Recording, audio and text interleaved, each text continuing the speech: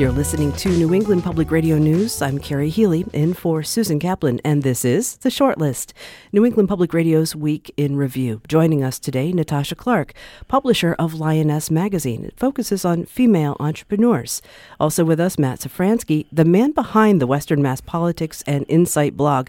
Welcome to you both. Thanks for being here. Thank you for having me. A ballot question proposed in Massachusetts would essentially ban eggs that are not cage-free. It would also prohibit the sale of any veal and pork from animals, quote, confined in a cruel manner. Here's Wayne Pacelle of the Humane Society of the United States, president and CEO. By 2022, so a 6-year phase-in for farmers in-state and also out-of-state, that if you're going to sell veal or pork or eggs in this state, that the farmers, wherever they are producing the animals, also must adhere to these production standards.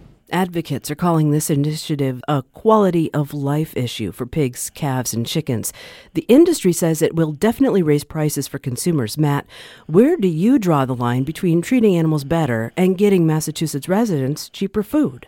Well, I think it's less about the line that gets drawn and more about what the impact is on other agricultural issues in terms of our food. I'm thinking about, antibiotics in food. I'm thinking about, I don't take an issue on like the GMO labeling, but Congress has already kind of suggested that states shouldn't have the power over that. Taking these kind of big steps on the food supply, it only seems to be encouraging a federal response, which will take away our ability on the state level to manage what I think are perhaps more pressing issues in our food supply chain. Natasha, this is not just coming out of nowhere. Other states, California, Arizona, Florida, have passed laws that cover some of these regulations.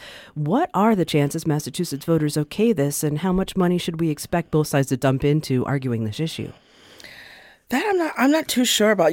On just a basic level, I think it's very interesting that we tend to care so much about pets that we keep at home, but then sometimes when it involves animals that are not necessarily domestic, we're kind of like, well, is it a big deal?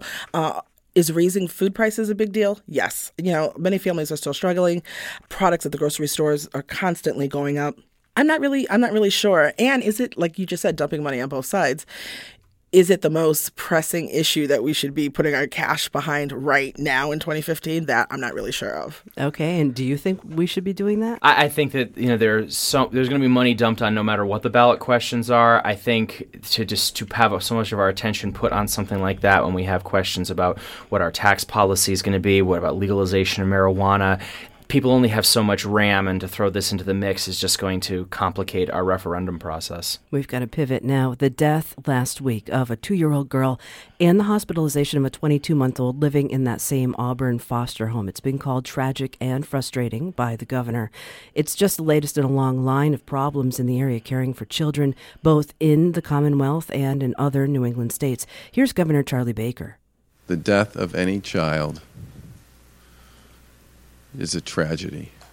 And I can tell you that for myself, for the Lieutenant Governor, the Secretary, the Commissioner, and all the rest of us, to whom 47,000 children's care and custody has been secured, we take it very personally, and we plan to continue to get to the bottom of these and to make the changes that need to be made so this doesn't happen going forward. The Auburn case comes on the heels of an abused and starved boy from Hardwick, now in a coma. He was under Department of Children and Family supervision. Now, these awful cases are not new to the state, but how much time should the governor be spending to improve these things? Natasha? I think it's a really pressing and timely issue that he should be getting behind with the recent deaths that you just noted. And I know that there were 2 other children, I believe, in the state. And then there was also recently the murder of a DCF worker. So it's a really important time to be getting behind these issues. And actually, maybe you need to go back and double check policy and protocol, and maybe some of that needs to be reexamined or rewritten. Well, Matt, the social workers at DCF and their union say they're assigned too many cases each, and the state is hiring more social workers, but they haven't been up to keep it up with that whopping number of increases in cases. And Baker says he's going to try to find the money to hire more staff. But is that the way to solve the problem? Well, I think it's going to have to be, at least in the short term, a way to solve the problem. And the governor has to decide what is the most, what is his priority. There may come a point where he needs to find more money, perhaps more money than he is otherwise in the budget for some of these lines. He owns this issue because it was such a critical part of last year's fall campaign. They attacked Martha Coakley on this issue. He cannot give anything but 110% on it. He shouldn't anyway, but under the circumstances of last year's campaign, I think it would just be unavoidable. Speaking of Baker, we reported this week that Massachusetts Governor Charlie Baker has made only a handful of appearances in the 4 western counties of the state since he took office in January. He was here for funeral services for Marine Gunnery Sergeant Tommy Sullivan this summer, but Baker's last public appearances in Western Mass, May 28th.